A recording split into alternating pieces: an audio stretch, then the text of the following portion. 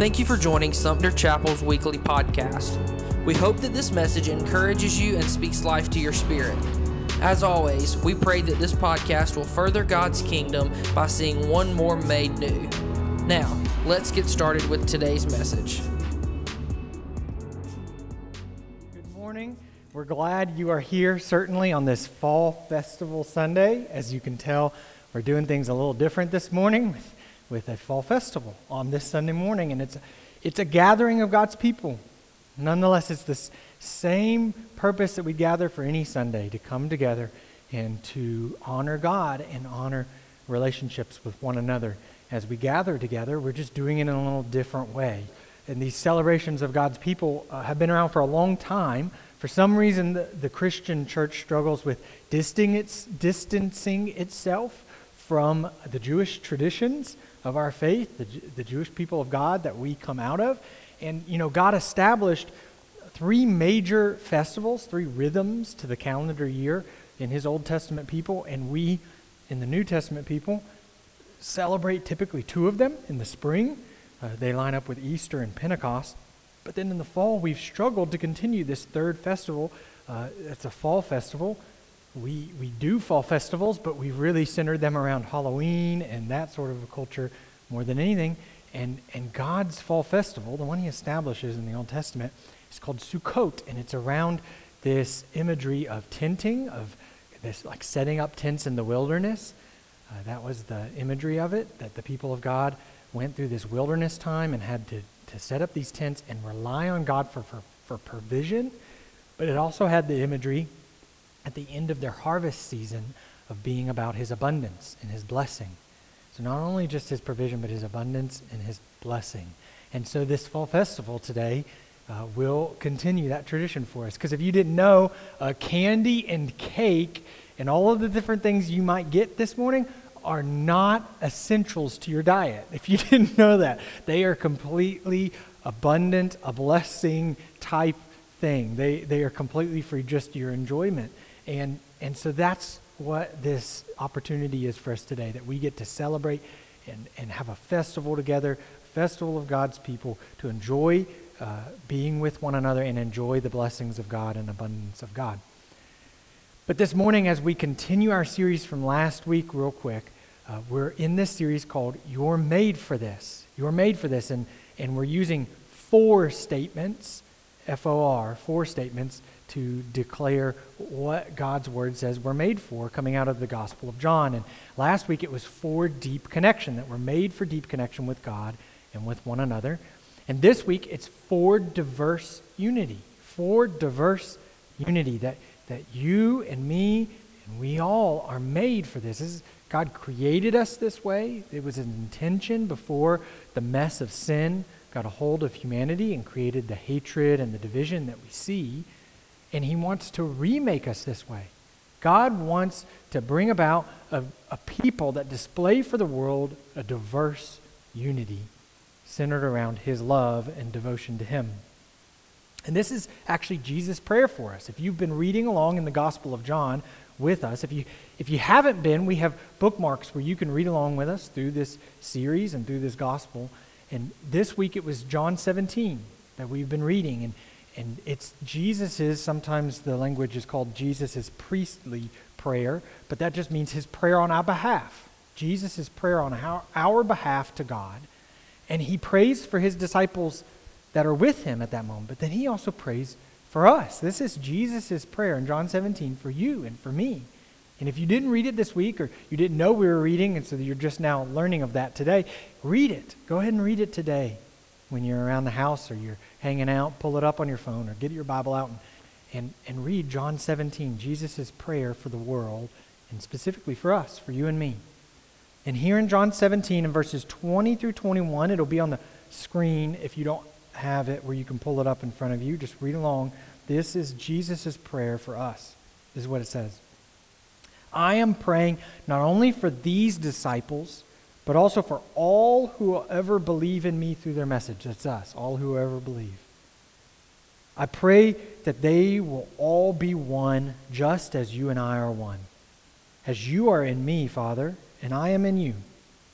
And may they be in us, so that the world will believe you sent me. Let's pray. Father, may you unite us with you and unite us together so that this world would believe in your love, so that this world would see this beautiful design that the Creator God set before us as humanity, to be diverse and yet unified, to center around our image together as we find it in our Creator, that we were meant to be unified together in relationship, displaying for the world your love. And we pray this in the name of Jesus. Amen.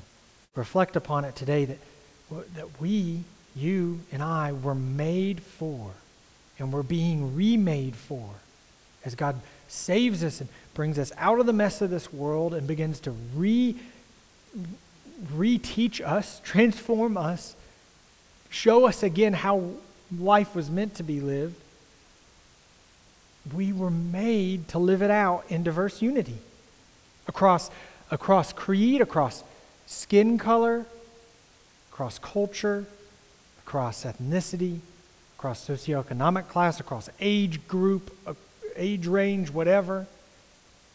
We were meant to be this diverse, this different. We have differences, and yet we're unified, this unified people of God. These people that have been called out from the ways of this world, called out from the divisiveness and the hatred and the name-calling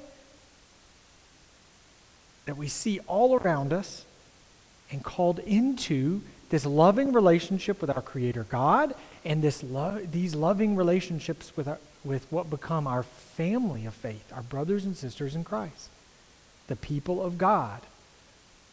Maybe this is new to you. Maybe this would be a new journey for you to walk into that you've never placed faith in God or in Jesus Christ, that you've never had a relationship with this loving God, that all you've ever known of God are the negative images of God that the culture has given you, or even the church, unfortunately, has given you, and that you haven't seen that this God wants to be in relationship with you, and then he wants to bring you into relationships with others that are deep, that are meaningful, that cross boundaries, that aren't what this world would think.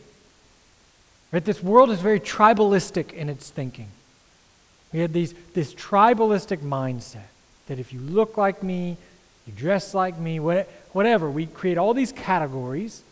You cheer for the same football team as me. All of a sudden, that unites us, but that's not what God intended. He intended our unity to be much deeper, to be found in him and in this sacrificial love that he perpetuates through us. That's God's intention for us. That's what we were made for. That's what he wants to remake us into. And so as we think about this opportunity to have this fall festival together, to unite together for the fun and the enjoyment of God's blessing and abundance and provision in our lives, it's an opportunity for us to practice this. I encourage you, get to know someone who you don't know. As you see people around that you don't know, that you haven't gotten to know yet, get to know them. Just get to know them a little bit. Begin that relationship, that friendship with them. Whether you perceive them to be the same as you or different from you. It's all perception, really. As you begin to break that down, that perception down, because you get to know them and realize that you got a lot in common with them, even if you thought they were different, I think what you'll see is that God's love will be at work in your life, not only unifying you to him more, but unifying you to others more. In our day, in the divisiveness of our day, and in the divisiveness of our culture that divides us by everything. I mean, we're going to see it even heightened coming up over the next year with all the political stuff, right? All the political mess that we're going to see. In the midst of all of that, God has a desire and an ability to work out his plan through his people who will devote ourselves to him, who will lay down our own need to be right, our own need for personal preference, our own need to be the one in power or authority, but instead serve others and sacrifice ourselves for others and show true strength through how we do that. It's real strength when you can take the rightful authority that you have or rightful power that you have or whatever and lay it down. That's true strength. And so as much fun as we're going to have today, and we're going to have a lot of fun, it's also a serious thing for us to pursue this diverse unity that God has made us for.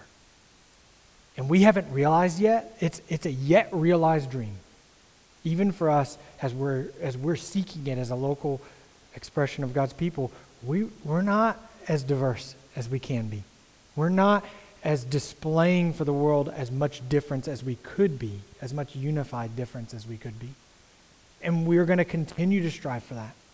We're going to continue to run hard after God's very own vision for his people and Jesus' very own prayer for us, that we would be a diverse unity.